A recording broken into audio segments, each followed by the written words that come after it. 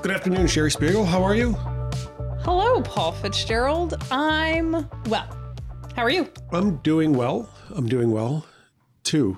That's after 100. What is this? 102? 102. Two. Yeah, After 102 episodes, I still don't know how to reply to that question. What's funny is I am always disappointed in myself after I say that I'm well. One of these episodes we'll come up with another thing, or we'll just kind of be okay with it. Yeah, but like, what else is there to say in that question? I'm going to ask you again. How are you, Paul? Well, because I always feel like what I want to say is, I'm doing well as well. Yeah. It's like, I don't want to use the same word twice. I think that's what it is. Yeah. Well, but I'm well too. I'm also well. Thank you. That's good. Yeah. I'm also well. It's hard to say though. In addition to your wellness, I recognize my own wellness. Delightful. Thank you for asking. Yeah, I'm doing good. Yeah. Good. We're not recording in a closet this week. No, we're not. We are recording in a room though. In a beautiful room it is. It is. I don't think we checked my mic. Can you hear me okay? I don't want to say something. I will say things. Yeah, you're good. Okay, great. Yeah, you're good. Loud and clear. Loud and clear. Nothing post-production can't adjust if it needs to, and that goes for both of us. That's true. That goes for both of us. So yeah. Very cool. Well, so, right. That brings us to the topic of this week, right? So, I was going to say, well, folks, this has been a lovely podcast. Yep, See you next week. See you next week, guys. Artists talk about this sometimes. It's like, do you have to be troubled to be an artist? And it's like, if life is easy and comfortable and great, is that like a motivation, creativity killer? It's like, do you have to have this struggle in order to do creative, extraordinary sort of thing? You know what I mean? And it's like, so... Or comedians, notorious conversations about like stand-up comics, how they always have these like big life struggles, challenges, and how much pain they're perpetually in, and that somehow fuels this. And it's like they actively don't want to figure their shit out, right? Because the muse of comedy will leave them if they're actually happy and satisfied, right? Well, I think this relates to something we talked about a while ago, right? Like people enjoy sharing in other people's misery. Right. Right. But like, can you imagine like if somebody was giving a comedy show that was just all about how good their life is, that wouldn't be comedy. That would be bragging. That would be bragging. Yeah. And like, right? I don't think anybody would go.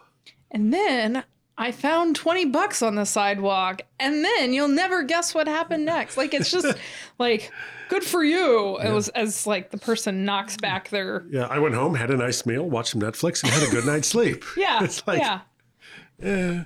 Yeah. Eric and I talk about this sometimes, about the fact that like no one's ever going to write like a romantic comedy or anything about us, because we're like, our relationship is epically boring, I think. Yeah, which, I mean, that's the way I like it. It's like, yeah. I'm down for some serious, not a lot actually going on most of the time. Yeah.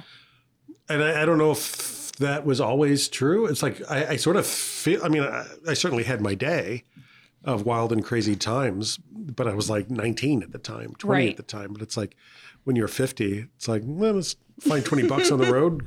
Side of the road, go home, have a nice meal, watch Netflix, and go to bed. It's like that's pretty much my highest aspiration these days. Right. What's interesting? Bore me up. Bore the hell out of me. I couldn't be happier.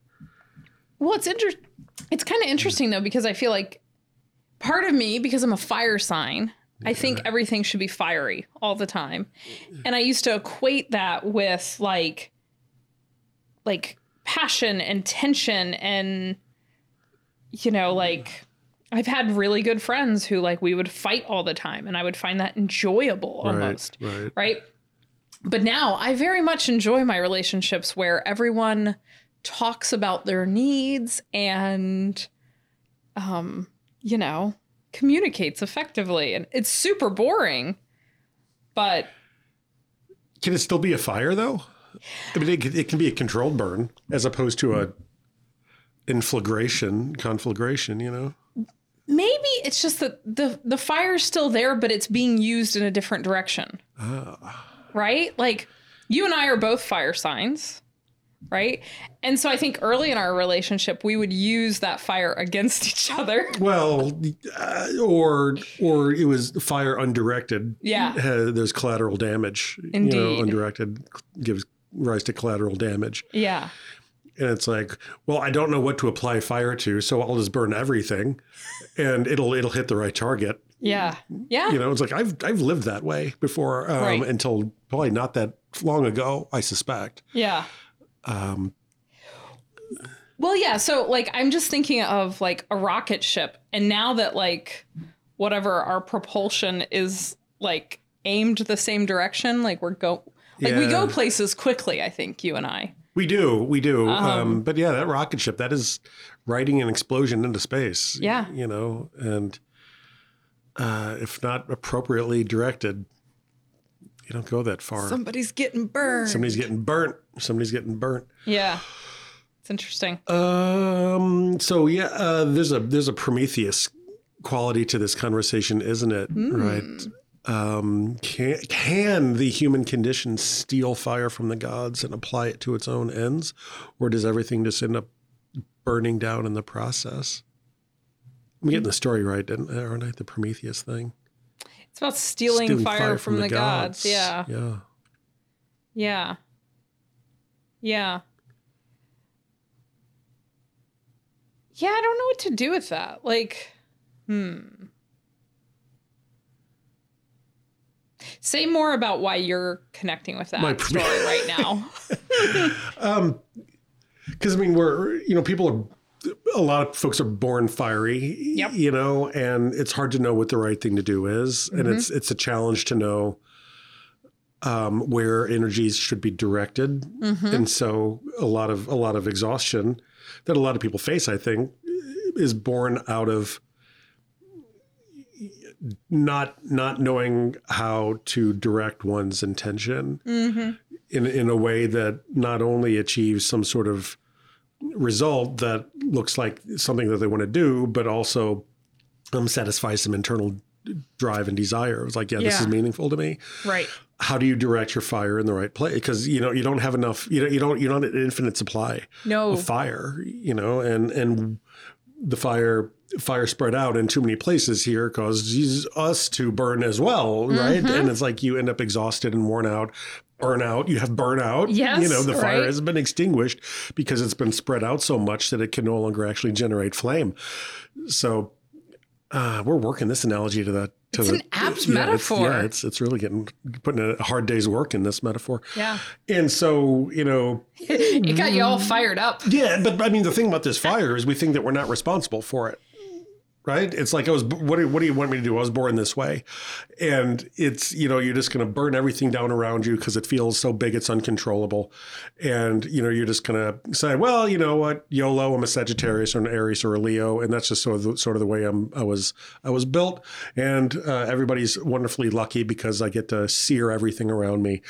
And people are like, yeah, great.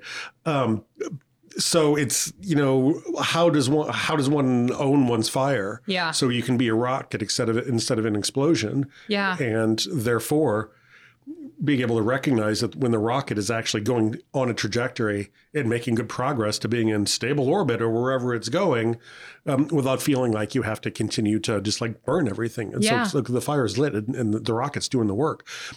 So in order to go from how do you be a rocket versus an explosion, I think you have to see that you have stolen fire from the gods and you can actually control this thing.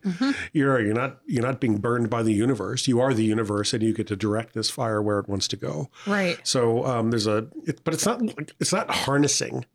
No. You're not trying to squelch anything or put blinders on it or anything like that.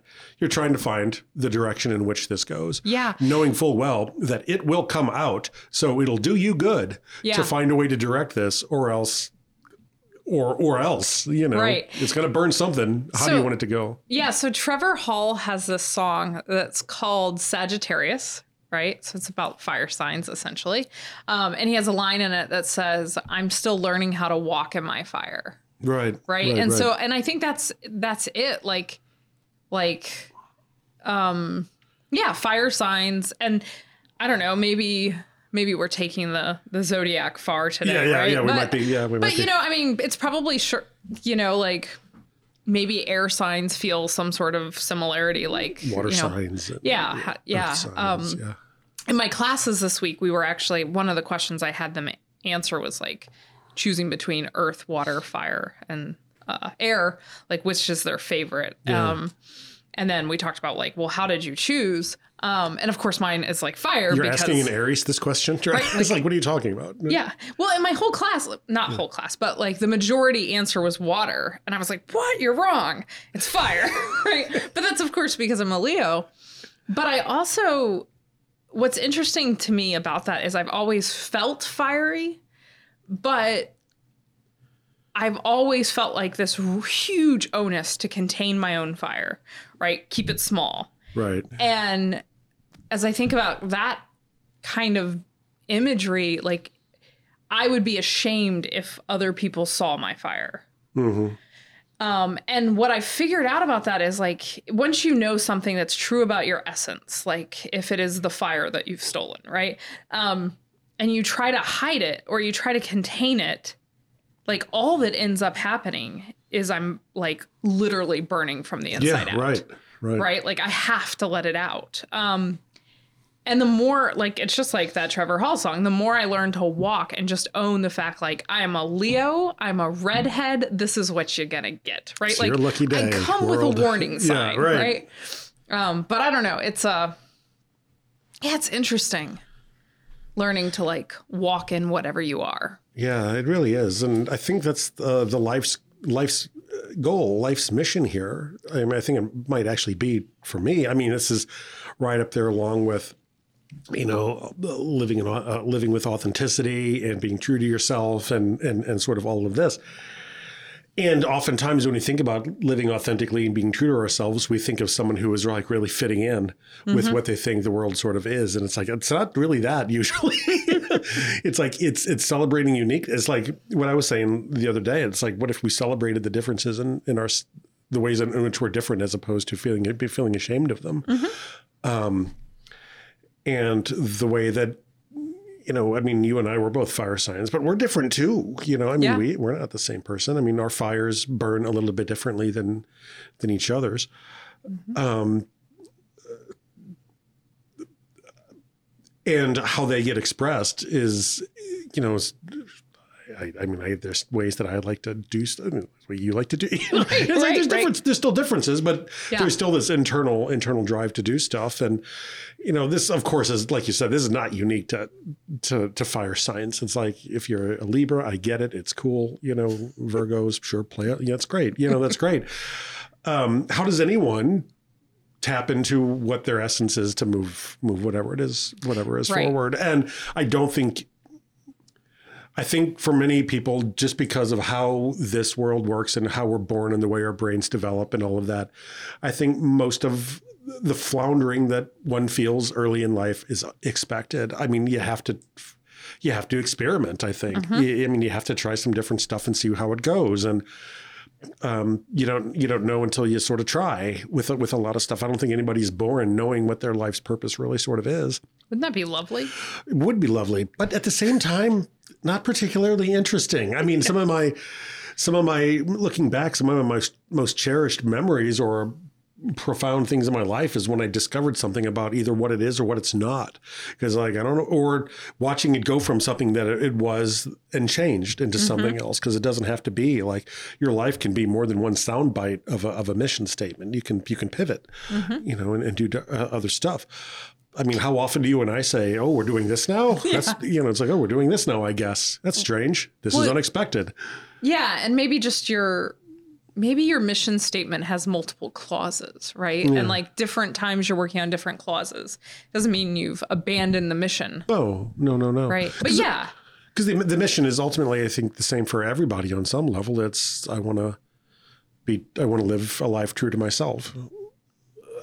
As vague as that is, I think many people I don't know. I have no data that I'm pulling from here. It just seems like you see a lot of people struggling, having a hard time trying to wrap their head around what's going on, not feeling fulfilled in their job or in their relationships or whatever it is. Yeah. And there's room for a conversation about what could be sort of tweaked. Not that you or I have the answer to it for anyone except ourselves. Yeah. You know? Well, that's what I was thinking as you said, what was it you just said? That people want to live a life true to themselves. Yeah. I'm not sure. Like, I think that's true for me. I suspect it's true for you. Yeah. I'm not sure everyone feels entitled to that life. Yeah. Yeah. Right? Yeah. Or in a position to fulfill that. To fulfill it at the moment. Right. In the moment. Well, and I think there are a lot of cultural kinds of reasons why people might feel like, I've heard this from my students. Like, I just want to live a life that makes my parents proud of me. Yeah, right. And that desire to live a life true to themselves and that desire to make their parents proud. Even though in the end, those two things might merge. Mm-hmm. A lot of times from where my students sit, they are completely non-congruent. Well, yeah, what the thing is that the parents want is not in any way what, flips the switch on the kid of an exciting, worthwhile thing to do. Yeah. Yeah. That's an interesting. And it's like, that's all great if you satisfy that until your parents are no longer here on this earth. And then you're sort of, then what? Then what? Yeah, but I think this has to do with the same thing we were just talking about, like what's fueling the rocket ship. Like if you're trying to fulfill your life's purpose and you find that, right, then I think, you get fired up, right? Like you find yourself in flow and all of that.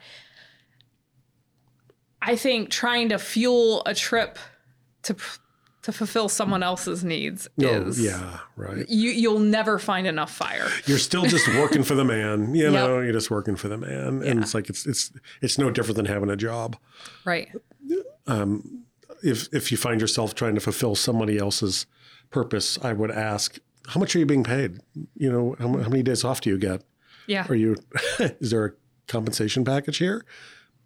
Right. Are you getting benefits? Yeah. Because you're working for somebody else, just so you know. And people can certainly come together in relationships and have wonderful synergistic partnership, and how do you, how are those sort of maintained in a way though? And I think that's up for people to sort of investigate for themselves, whether or not in some sort of, partnership of some sort of, I don't know, marriage or relationship or whatever it is, right? That's just sort of what came to mind when you were saying people,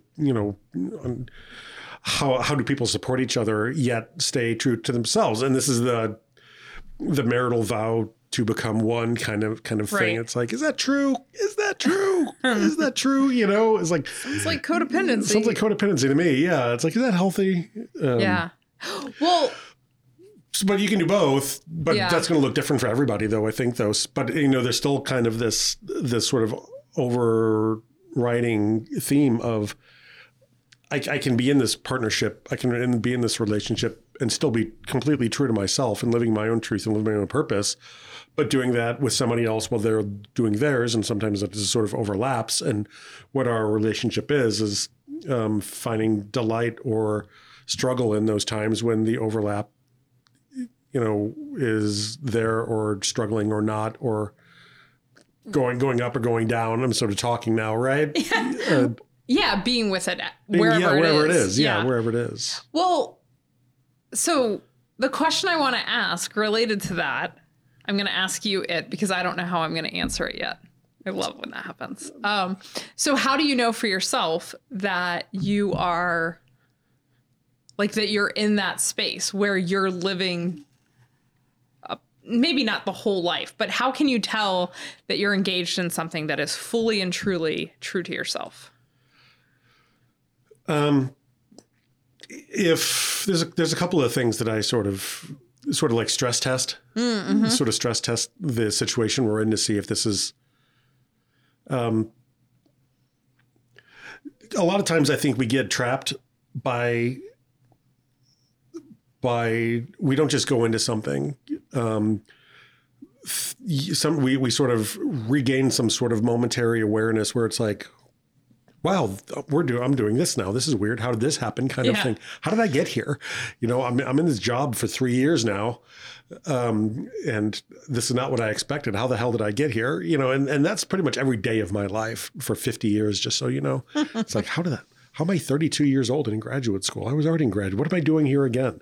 Why am I in my mom's house? Why am I sleeping on this bed when I'm 29? I slept here when I was 6. I mean, so it's like life has this weird way of surprising us indefinitely and with great frequency.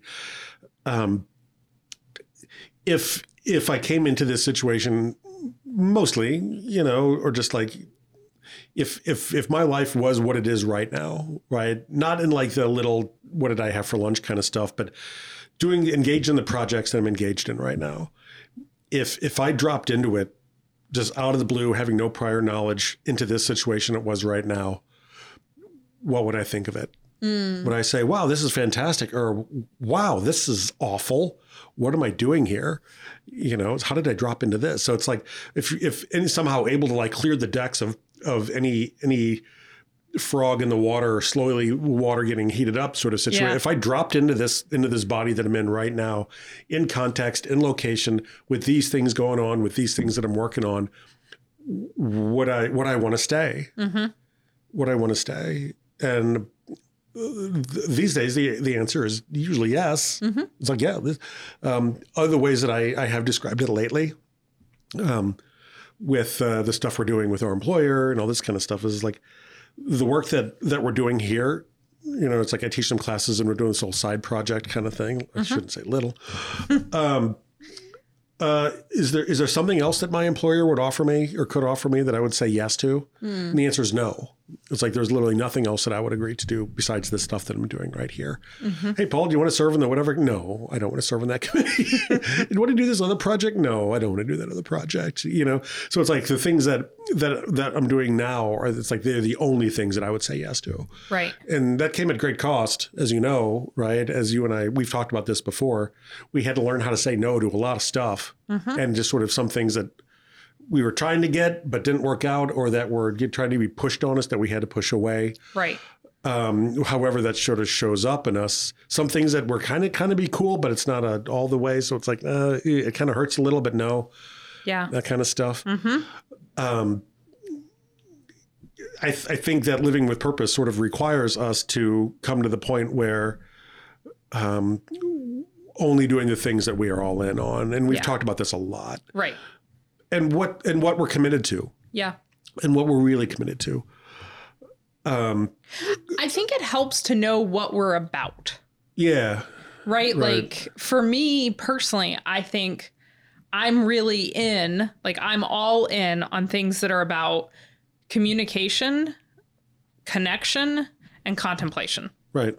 The 3 C's, 3 C's. A different 3 C's than I used to be interested in. Right? Like, so when I get an opportunity, I think part of it is I can run it past that test. Does it hit one of those? And if it doesn't, then it's certainly going to be a slow yes or a no.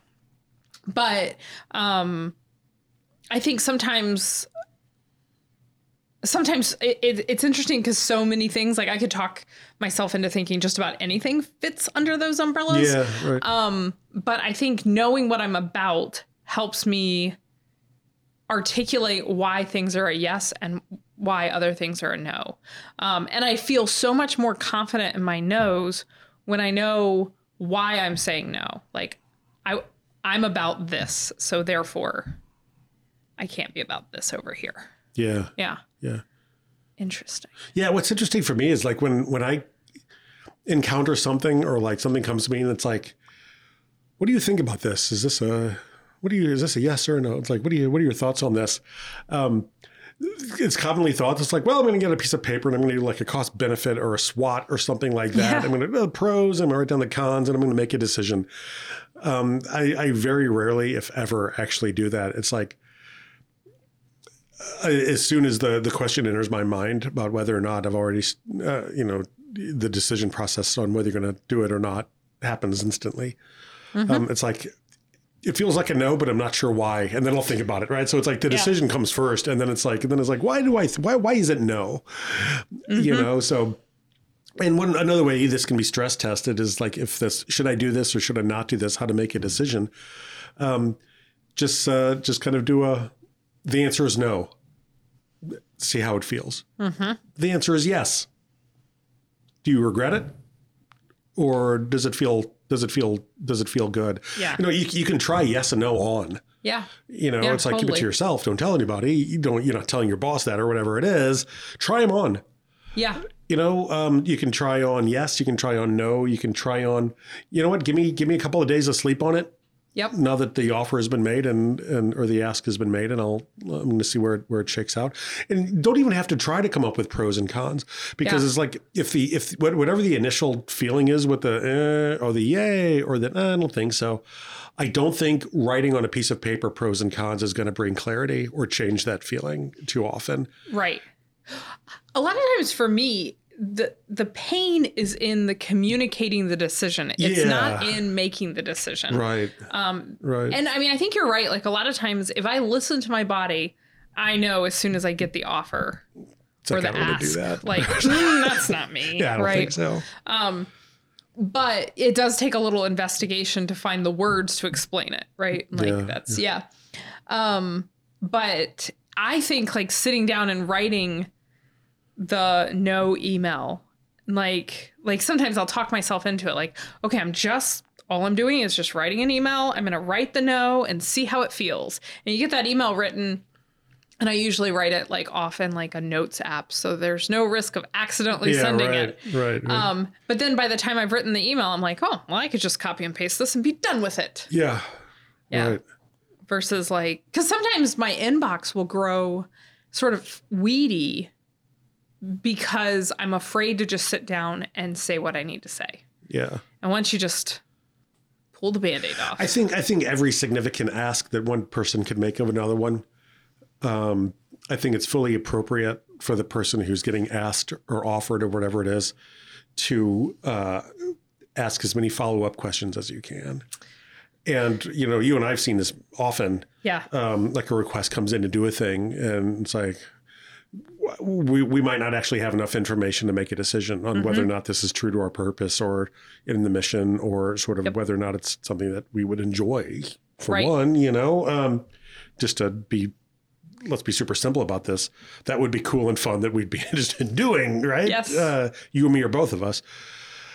And so it's like, I don't know, we don't really have enough information. Let's send a follow-up question back. And, we learn a lot from that, don't we? We do. It's like, and sometimes it's like, yeah, blah, blah, blah. And it's like, all right, cool. Thanks for the info. Yeah, that helps us out. Or you hear nothing. Yep. Or, you know, you get, ooh, those are good questions. Let me get back to you. Right. So it's like questions come up in that they don't have the answer to. So they have to go and sort of reevaluate what it is they're actually asking in the first place. Right.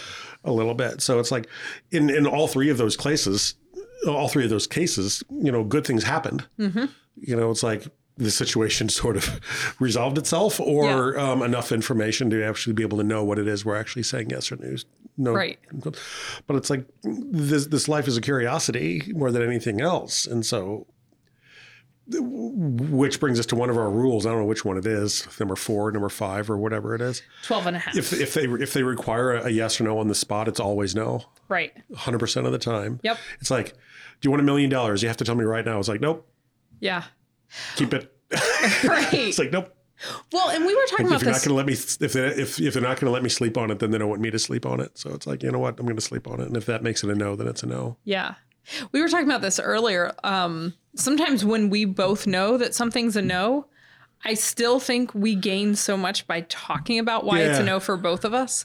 Like I can think of, and I'm not going to bring them up in too much detail, but like names I can think withheld to protect so the innocent and the this guilty. one guy, yeah. But I can think of 2 no's that we've given where I think when one thing was asked, I knew the second I saw it, this is not a thing that Sherry wants to do. Right.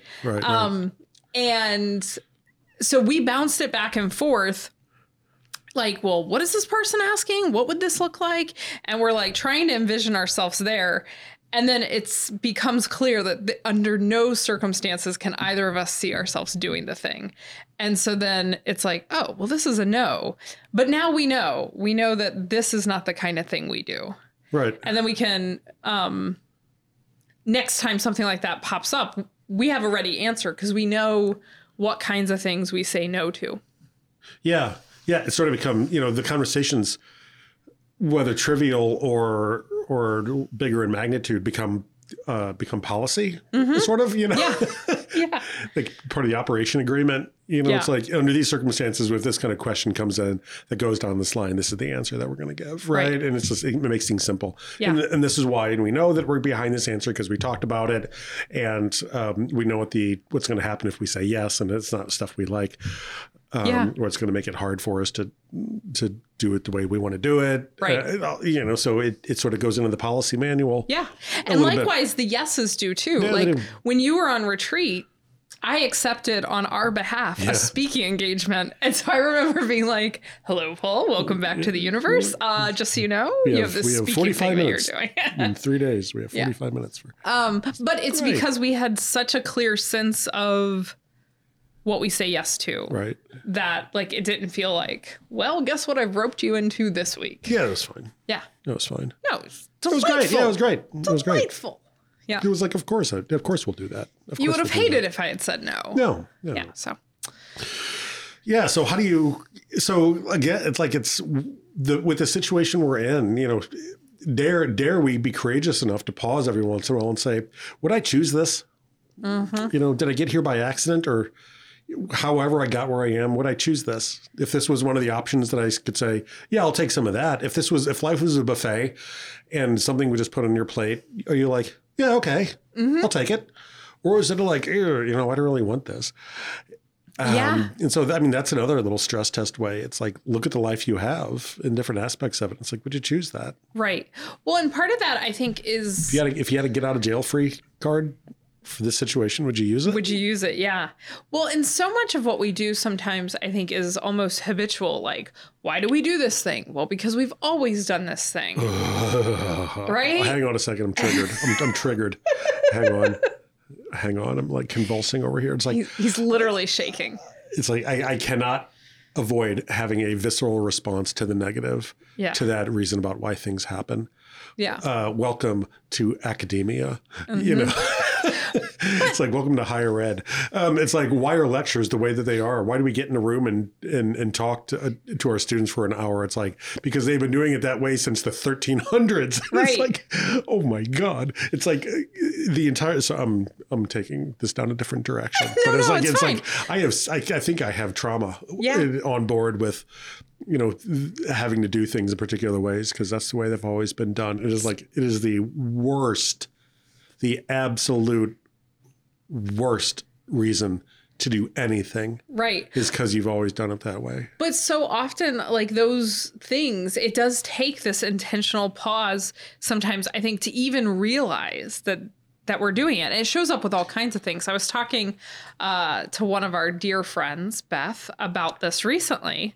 Hi, Beth. Hi, Beth. Yeah. But, little things about like the drinks you have during a day, right? Like, is that drink that you select really your preference, or is it your habit, right? Like, and you noticed this recently, like, why do you start your day with coffee? Because you start your day with coffee. Yeah, it's what we've always done. Right? And it's not that habits are bad. I don't think that at all. But I do think it's worthwhile to every now and then pause and be like, why is this my choice?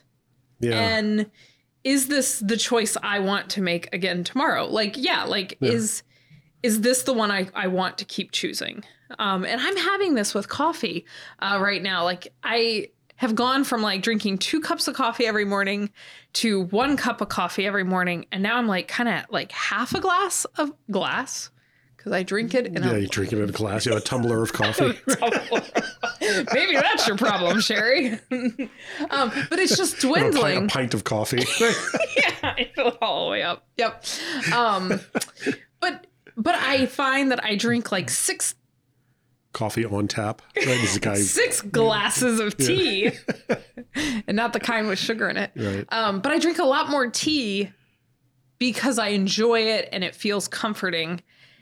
And then coffee in the morning feels like this, it feels like the equivalent of like brushing my teeth in the morning. It's just like, sort of this ritual. is what we do. Yeah. Sort of, this is what we do, ritual. Yeah. Yeah. It's like, I'm not sure if, because the couple of times that I've sort of paused coffee in my life, one time I'm sort of halfway in the middle of that sort of right now, but I have to be honest, I did have a cup of coffee this morning. I know, getting crazy over here. You are. Yeah, wild and crazy guy. Yeah. I mean, the backstory, from the time I was 17 until today, I've had coffee on 99.999% of those mornings. Right. That might be an underestimate. But it's like you get up, make a carafe of coffee, a little French press situation I've always used. And it's like my wife and I have a cup of coffee in the morning and we talk about what's going on at the bird feeder out in the patio and flip through YouTube and see what's in the news or kind of whatever. And it's like, it's like not actually the coffee that sort of does it. It's the association of the coffee with all the other stuff. So it's like, it's a piece that fits very well into this puzzle of what mornings sort of look like. Right. And whatever the negative consequences of that are, but I mean, trying to find out if coffee is good for you or not is, somebody weighs in on that every week. It's like, there's good things about it. There's bad, Depends on what the person you ask is selling. Yeah, it is. It does. And, there's a difference between a cup of coffee in the morning and having like 45 cups of coffee in the morning, I think. It's like we're not drinking all day. Like you said, it's a cup of coffee in the morning. It's 2 cups of coffee. It's like, it's fine. Yeah. You'll probably be okay. Let our longevity be our guide on that question, I think. But it's not about the coffee, It's like the smells of it, the textures of it, and all that has been plugged into and connected and wired into all this other kind of stuff, right? To this like holistic sort of experience. And when it's cut out of the ritual, you feel it. You feel it. It's like, yeah, I'm having a cup of tea and it's okay, but it still feels like something's missing here. And it's not just the neurochemistry of tea versus coffee, which is different, by the way. This is like the departure from what mornings have looked like for 35 years, right. 30 years. And that's going to be felt. 33, I 33, yeah, give or take. And that's going to get felt. So, yeah. And it's not a for better or for worse thing. It sort of is what it is. Yeah. And on the couple of times over the last, month or so that I've had a cup of coffee in the morning, it's like, yeah, it's comfortable. It's like, it's not that, boy, I sure do like coffee and boy, I did miss it. It's not that. It's like, it feels comfortable somehow. Well, one of the things that I think has shifted in me is that I think at a certain point in my life, I required coffee. I used coffee as a substance that would give me the energy I needed to face a day I was dreading. And you know why you chose coffee for that? Because it's very good for that. It works. Yes, exactly. It absolutely works. Right? Yeah. Almost every time. It works. It's like it's a fantastic tool for doing exactly that. Yeah. And so one of the things that I kind of can predict is like, if I'm starting to question whether I want to drink coffee, it probably means my life is going pretty well. Yeah. Because I'm not trying to use it as a tool to compensate for the fact that I haven't been taking care of myself. Right. So then it's not like, and the same thing is true with alcohol, right? Like, yeah, I was going to say, yeah. Am I having a glass of wine at the end of the day with my dinner because it enhances the pairing? Or am I like guzzling down a bottle because I'd like to forget? Yeah. I'll just end the sentence there. Yeah, I know, like, right? I hesitate to go too far down this road, but it's like having a hard time and looking for something to get you through the day. I have the perfect thing for it. Have you tried booze? Yeah. Because it'll work. The problem's not going to go away and you'll feel like shit tomorrow, but it might do something that you might regret. I don't know. Right. But my association with coffee has been different from that. It hasn't been used in that way. I always dug the culture. coffee culture. It's like, I wanted to feel like I was a participant in what you would call coffee culture. So it's like, I'm going to go to the coffee shop and take my laptop and I'm going to be productive and drink coffee like a hipster. And I'm going to look at all these emails I'm sending. Ooh, I'm doing very organizational things. It's like, boy, this is fantastic. Boy, I sure am writing a lot of stuff today. This is great. I really look like I'm working hard in this modern age in which we live. Post-industrial society in which we can participate. Ooh, Wi-Fi. So it's like, it was always that. I really, in perpetual graduate school kind of stuff. It's like, try to avoid coffee when you're in graduate school. Yeah. It just comes at you from every direction. But it was never me powering through something I really did enjoy. I never really used it that way. Yeah. I employed other tools for that. It was always coffee culture was always kind of appealing to me. Yeah, for some reason. Yeah. This whole have this wonderful conversation about intellectual things down at the coffee shop. Mm-hmm. This was the 90s, this was the 90s. Well, I mean, in some ways Starbucks was on the rise, and it's like coffee became sort of cool. It wasn't just Maxwell House and Folgers crystals and that kind of stuff. Right. But we kind of replicate that in this space that we're sitting in now. We do. Right? We do a little bit. Yeah, we do a little bit. We get the warm beverage service going. Yeah. We do crank out a lot of productive emails. Sometimes we even put on like the coffee shop music. Yeah, we do. Yeah. So there's something about that environment that says, ooh, I am productive. Yeah, I'm productive now. Yeah. It's interesting. Well, and nothing beats coffee for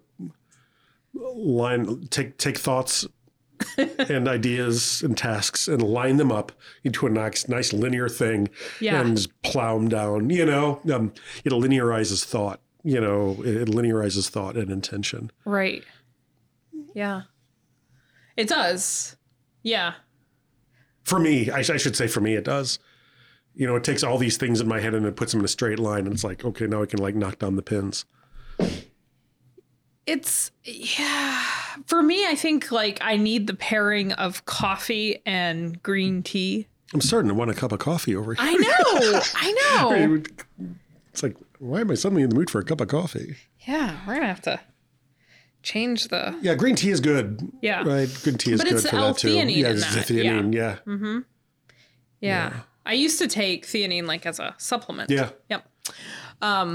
Green tea is great for that. Yeah. But I mean, all of this is just about knowing sort of what's alive within you and what you need and what you want to accomplish and what are the tools that get you there. And your beverage choice is one of those things. Yeah, it is. It's not the only one. It's not. There are lots of different tools. We've been playing with a tool this week. We have. That has fueled our...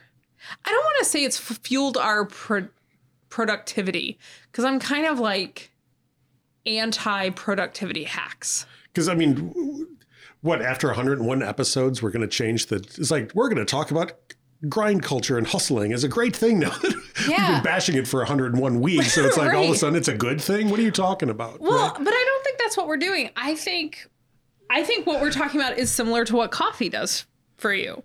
We're talking about using a tool that helps us line up the chaos that's in our head. Right. And hold the chaos in our heads so that our actual human brains have space to do the things that only human brains can do. Yeah, I couldn't have said it better. That's a snippet for the week for the Insta, I think. That's it. Yeah. Because, I mean, when it comes down to it, caffeine, whether coffee or tea or whatever, is an amplifier for what's present. Yeah. It's not doing something on its own. It's just making things sort of amplified a little bit. Whatever else is there, caffeine is going to ramp it up. Right. Right. And so it's if focus is wavering and you got a million things on your mind and you drink 2 cups of coffee, everything is going to get blown up. Right. Yeah. It's everything is going to get amplified and magnified. And it's have you made progress here? Yeah. It's maybe not. So it's there's a little bit of a difference between how do you direct thought and how do you know what the appropriate place to direct your attention to is at the time that coffee or whatever it is, Right. theanine, B2, whatever, B12 is going to then, push the cart down the road with, or just internal motivation and attention or a glass of water could do, Right.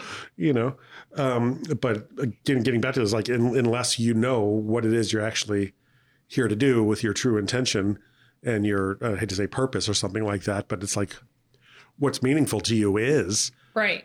the coffee's not going to help, or the tea or the theanine or the glass of water. You're just going to be doing all the meaningless stuff that doesn't satisfy you at a higher rate. You're going to be doing meaningless stuff much more effectively than, Yeah. than we were previously. But yeah, you're right. We have been working with a little online tool lately, and it has, I think that the jury is still out for me. It's like, I love it. I love it. Love it. Things do seem to be different with workflow since we've been using it. And it's like the mind is made more clear Yes. through using it. So I'm not like the jury's out if I'm going to keep using it. I think we're in on it.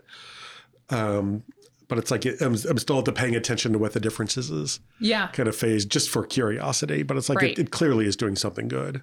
It is. I think part of what it's doing is helping, I won't speak for you, but is helping my brain feel confident in when it's time to just clock out for the day. Yeah, that's helpful. Like, it's helpful to know, like, has work been done? Yes. Have goals been met? Yes. Is everything that needs to be taken care of being held in some ways, so that there's space for me to do other stuff? And I've been thinking about this a lot related to, like, what needs are sort of unmet or not as met as I would like in my life. And Right. for me, like, I need, I am looking for more playfulness and joy in my life. And sitting around thinking about the work that needs to be done does not make me feel playful. Yeah. I don't know why, right? Imagine that. So the more I store that crap, then I have space to be a human person. Yeah. So I think that's really cool. Like, I think it is like the next step in this recovering type A personality thing. Yeah. Right? Like, Right. yeah. Right. For me, I know what is true is the more time and energy and brain power I have to spend on trying to remember what I have to do, the less room I have for creativity. Yes. So it's like I cannot do both. So it's like if I spend half of my time trying to remember all the stuff I have to do, I will not have more than 50% creativity to harness. Yeah. And so, I mean, this is not a new thing I'm about to say. If you get everything out there and written down somewhere in a way that can be organized, then you don't have to think about it anymore. Put timers on it so it pops up. Know what you have to do and when you have to do it by, and you can use 100% creativity, 90% creativity, 10% using the tool. Yes. And then get a good night's sleep. Right. To really harness the creativity by being well rested. Right. Because sleep is the creativity killer as well. Yeah, absolutely. It's like, what do you have to do in order to have a good night's sleep? And a lot of that is organize your shit. Yeah. So you're not worrying about what you missed, what you still have to do. It's all out there somewhere in a clearly defined, accessible place that I can get to on my phone, on my, Yep. on my PC, whatever it might be, to where I know that I'm not forgetting something. Yeah. And if I just do the stuff that is listed here, and I do it the way that I do things, not half-ass it, actually only do the things that I love, that I've chosen, knowing that I've actively made a decision to do these things because they're true to my heart and they're in my own personal mission and they feel great to do it and all that kind of stuff. I will do them. Yeah. And like you said, 5 o'clock hits and you ring the bell and you slide down the dinosaur and into your car and you Right. roll yourself home as the Flintstones. Yes. Right? Meet the Flintstones. They're a modern family. I'm from the town of Bedrock. It's a good one. Anyway, they're a page right out of history. Clearly, I watched the Flintstones I was a going lot. to say, I was when a wondering, kid. like, if we were going to get, like, the full theme I song. was thinking, wow, I think you know the whole song. Yeah, you do. It's easy to clock out when you know you did the work of the day, and Yeah. you never left going home and wondering. It's like, did I actually do anything today? You just look at the board, and it's like, yeah, I did. And I it's did. not, And I did all these things. So I'm going to go to bed with a clear conscience because I I've done things today. Right. You know? Well, and I would say it's not just clocking out. It's also clocking in. It's also showing up fully because Correct. Even for recording today, right? Like we did a lot of like organization and like things that are on our calendars and on our schedules. Like I graded this morning. We did some organizing. There was something I wanted to write that I've been putting off. Like we basically took care of all the things. Yeah. That if we hadn't, while we were recording today, I would be thinking, oh, I really need to remember, and oh, I should, and blah, blah, blah. And even there's like behind your head, there's like a list. I was going to say, there's this board, right? Yeah, there's like, right and I can me. see this list of, okay, there are 4 things that we would like to talk about today before we leave. And that board is storing them, so I don't have to remember them, which means I can be fully, like, my brain knows that for this hour, this is the work to be done. Yeah. And that everything else, all the other work, has a different hour. Yeah, and it's in place. Yep. Like taking this is banter with Paul hour. Waiting patiently for its number to come up, and just it like come the up podcast waited for its number to come up. Right. Yeah. So that's been very good to use that. I think so too. It's really good to use that, and to do that though requires some true, authentic, honest, inward looking at exactly. So what really is on the plate? You know, it's like, what actually are the things that you actually are being held responsible for, either because you've said yes or because, well, you said yes. I guess that's really just sort of it. Whether it's a yes you regret or a yes you embrace, you know, you have an obligation to something that you've taken on. Right. And but I really don't want to do that thing. Do I have to put it on the board? Yes, you do. Right. And one of the things that you can put on the board next to it is, how do I get myself out of this thing that I said yes to? And that can be something that you can work on as well as part of your productivity suite. But it requires it's a full confessional. Yeah. You know, of, okay, these are the things that I really have to do. And there are a couple of little things that come to me every once in a while that I like that I did not put on there. It's like, I didn't put that one recommendation letter on there. Should I? It's like, I'll just do it. You know, but you know, all the stuff that are fully within the mission and agreed to, that are really going to be something that's going to either distract us if we're trying to do something else, get it up there and have it live in a place. So it is an excellent tool just to do an honest assessment of in what ways your attention and your focus are being competed for, because that's what's happening. Right. Things compete for our attention. Yeah.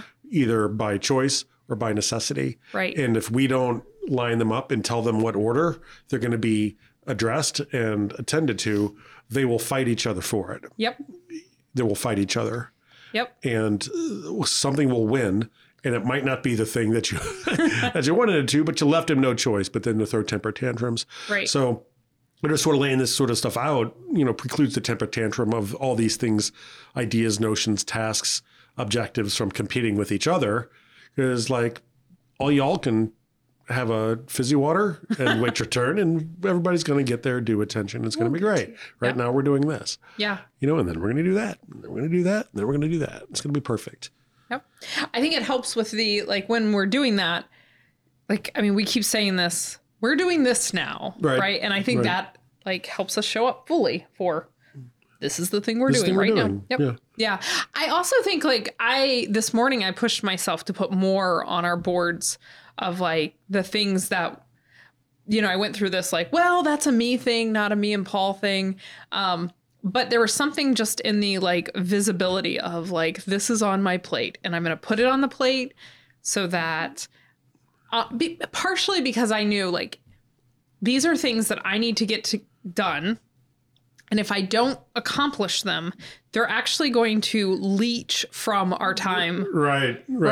And so it's sort of the visibility of these are the leeches that are coming with me today. Turn into a shark and take a bite out of something else that is a you and me thing. Right. Yeah. And so we've got I think both of us have a few kind of things that are percolating under the surface that are just you know, letters that we both just need to sit and bang out and things like that. But at least we know those are there and kind of know those are things that are going to grading. Like, I think we've had when are you grading this semester conversation. In May. Yeah. Right. Right before grades are due. You're right. Grade everything. I think that's 15 weeks right before grades are due. Are you caught up? In one class, I am close. Nice. In the other one, I am not. Yeah. That might happen tomorrow. Yeah. It will not happen right now because we're doing this now. We're doing this now. Yeah. I'm at a place where I would describe myself as comfortable. Yeah. Mm-hmm. I'm not uncomfortable just because the semester is still a little young. So it's like, I'm not that far behind because we sort of just got started, but we're creeping up on week 4. Yeah. I got to make my Canvas modules for next week. I got a little grading. That's on the list. Yeah. So I got a couple of things to. It will emerge on the list tomorrow. So while I'm teaching, you can knock that out. Yeah. We do have a nice flow at this point. It's working. It's working. It is working. And it's useful, though, because we've taken on some more responsibilities with what we're doing here at the college. So it's a good kind thing for not only us to do to ourselves, but for each other to lay out where the operations of what we're doing is gonna go. Yeah. Because what is the commitment here, right? It's like, well, to my own happiness, to my own satisfaction, to my own joy and sense of meaningfulness. But it's like with things that anyone would work together on, it's like part of my commitment is to this that you and I are doing together. And so it requires both of us to do this. So these things need to go on there too. Right. Out of consideration, kindness, and effectiveness. Because this is one of those, if I want to do this thing the best I can, somebody else might be involved. In this case, you, right? Yeah. So there's a conversation there about what are the needs and how are they being met, and how do we respect each other, right? To do them, knowing that not everything is going to happen perfectly, but that's where you need to have the courage to just say, what do you think about this thing? I think it's a no. What do you think? And it's like usually we agree. It's hard for me to come up with times when we haven't. But, I like to think that, could you have one? I did. Okay. There was something that... I'll try to convince you of my point of view here in a minute. Well, I was going to say, there was something that you were like, I think we should do this. And I was like, absolutely not. Here's why. And then 2 days later, I think we were having coffee at a Starbucks, I think. And I was like, okay, so I want to do this now. And you're like, wait. We have since received funding for this initiative.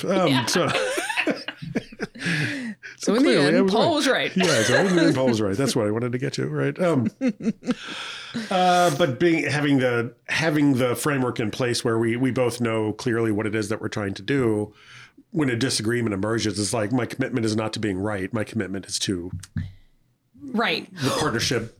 Well, just like what you say you have with your husband, which I hope everybody has with their spouse. It's like the commitment is to the marriage, not to being right. Right. So sometimes it's maybe the best thing is to give a little. Right. Something is like, I would do it this way, but we'll try it your way and it's fine. We'll see how it goes and we'll take a lot of notes. Yeah. Well, and in the end, I think what I offered, even though it sounded like no at first, I mean, it was a no. It was a no. It was like, no. But it basically turned it kept us from being a fast yes. And in the end, I think what we proposed was maybe more, we gave it time to grow and mature in the space of the no, I think. I think so too. Yeah. I think so too. So instead of like, we could do this thing, sure. I think, I don't know, like when I was sort of towards the beginning of my academic career, which as I say, I've realized means I am no longer at the beginning of my academic career. How interesting. Well, it started when you were 5. Yeah. Right? That's true. First day of kindergarten is when you began your academic career. That's when I started mine, But like when I used to go to conferences when I was sort of, fresh MA or even fresh PhD, like I would be involved in these rich academic conversations. And then there would be, all these projects would emerge from that. Like, what if we could, and blah, blah, and so what ended up from that is I ended up taking on more responsibility than I could handle because everything sounds great in the moment. Yeah. Right. But not everything is right in the moment. Right. So I think the slowness of those decisions sometimes makes sure, is it my enthusiasm that's saying yes, or is it the right fit that's saying yes? Yeah. I mean, one of the things that I used to hear when I was in graduate school, at a fine institution, by the way, was when talking like at conferences, doing like talking to colleagues that are not at my institution or whatever it was from graduate school. And, because at the conferences, more happens in the hallway than happens in the conference room. Absolutely. Right? Anybody who's been to a conference, I think an academic one anyway, probably knows that to be true. More happens in the bar than in the good stuff anyway. That project sounds great. It could really dovetail into all of these other sort of things, which would be fantastic for your career. And I'm like, whoa. Yeah. Yeah. I'd like to keep my tail feathers close together, actually. Close together for a little bit, because I do have to finish. And it's like avoiding the path of distraction. And, if I do this, then I'll get that later. And it'll be good for my career in 10 years if I do this thing now. It's like, I don't love it. It's funny because people don't talk about, what would be bad for your career? Burnout. Yeah. Losing focus would be catastrophe. Right? Like, yeah. Not sleeping would not be good for your career, It'd also be bad for your health. And your health. Yeah. So it's interesting. And having bad health is not good for your career. No, it's really not. Yeah. So yeah, I think it's been interesting how organizing the stuff our heads don't have to hold has helped fuel and target our fire. Yeah, I agree. I agree. And technology. See how I brought that full circle? I do. Yeah. Technology isn't the answer to everything, but it is the answer to some things. A bunch of statements that are true that are not a surprise to anyone. Email is not perfect for everything, right? There are other tools. Maybe anything. Or anything, right? It's good for addressing the statement of, why are we having a meeting? This could have been an email. It's like, that's a good use of email, is avoiding a meeting. But I mean, there are ways to communicate rapidly with colleagues that are not email. I mean, these products are out there. Some places have Microsoft Teams that they always use by default because of their contracts. Slack is a good one. Yeah. There's many of them out there. For the stuff that we're using, I don't know if we want to say which one it is, but there's Monday.com, there's Miro, there's Trello, there's Jira. I mean, there's all these productivity suites. And, it's like, we know which one we use. Try them out. Yeah. Right? Try them out. Many of them, if not most of them, have free, not just like trial version for 2 weeks, but like free, just like a free version. Slack has a free version. Miro has a free version. Trello has a free version. Yeah. Microsoft does not have a free version of anything, I don't think, except, whatever. But I mean, even like get a dry erase board and some markers and some sticky notes. Yeah. Get a productivity notebook. Yeah. Start by just making a list of everything that you're actually obligated to. Yeah. Well, I mean, I was thinking, see if you can make 3 of them go away. Right. I was thinking, for the longest time, I've had just a Word document or a Google document or something. Like, some sort of document in the cloud, right? That was just titled, Sherry Needs a List. And it was just all the things I was trying to keep in my head that I put there. And then in the same tool that we've been using, I have a separate space for myself that just has a board called Brain Dump.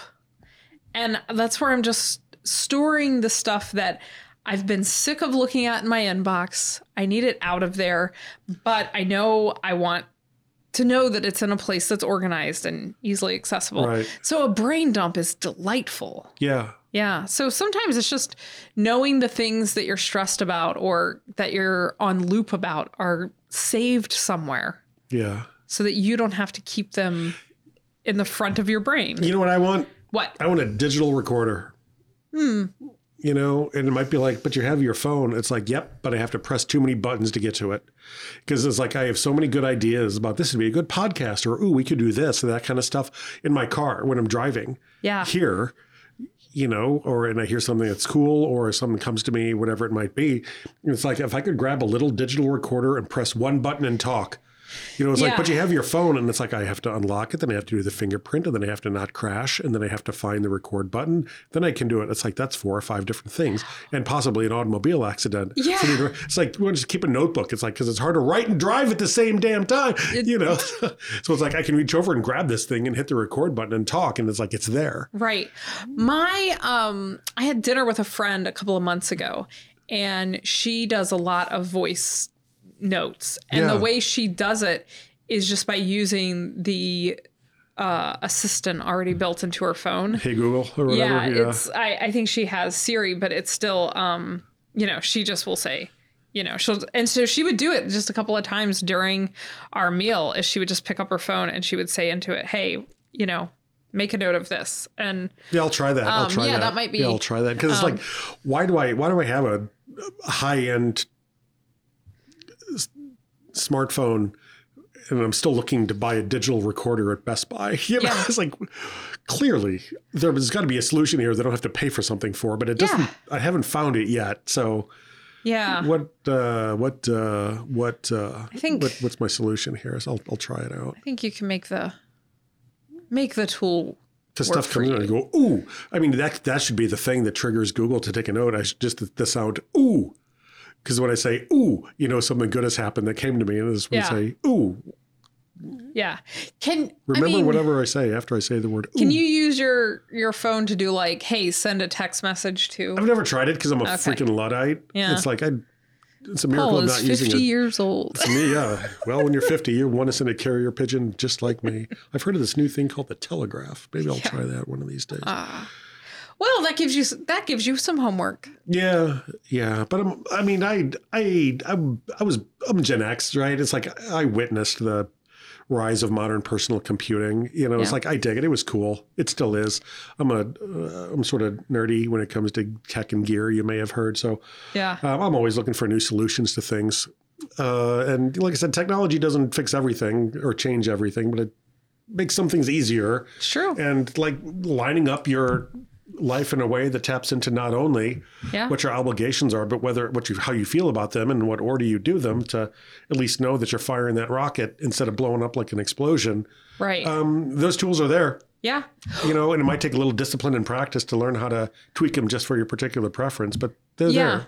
Well, I mean, there's a whole bunch of, kind of press, I guess, right now, and has been for a little while, about like breaking up with your phone and getting rid of the addictive nature of the phone. And I think in that, like, I'm not one of these people who's ready to go back to a flip phone, right? What I want is this little gadget to work for me. Yeah, right. And not have me be a tool for it. I think that's the key thing. That's the second Instagram quote of the day, I think. I always like it when you enjoy the things I say. Yeah, that's a good one. It's very nice. For 102 weeks, I've enjoyed the things that you say. Me too. For you, not like of course. I started appreciating myself 102 weeks ago. But isn't that true as well? Isn't that true? It might be true. It's been a journey, hasn't it? Yeah, it has. It has. May it continue. May it continue. We should let these fine folks go. Indeed. Thanks, Paul. They have stuff to do that's near and dear to their hearts, that satisfies their purpose, that is in line with their authentic selves. Yes. We should let them get to it. And we have 4 items on a list to talk about. Yeah, we get to move the recorded podcast over to the done column now. Ooh, I'll let you do that one. Productivity. All right. But it's productivity it's positive productivity. It's not it's for the self and one's own joy. It is doing the work that is ours. Yeah. Right. So cool. Find that. So have a wonderful week, everyone, and we'll see you soon. Yes, indeed. Say bye, Sherry. Bye, Sherry. Nice. See you, everybody. Bye.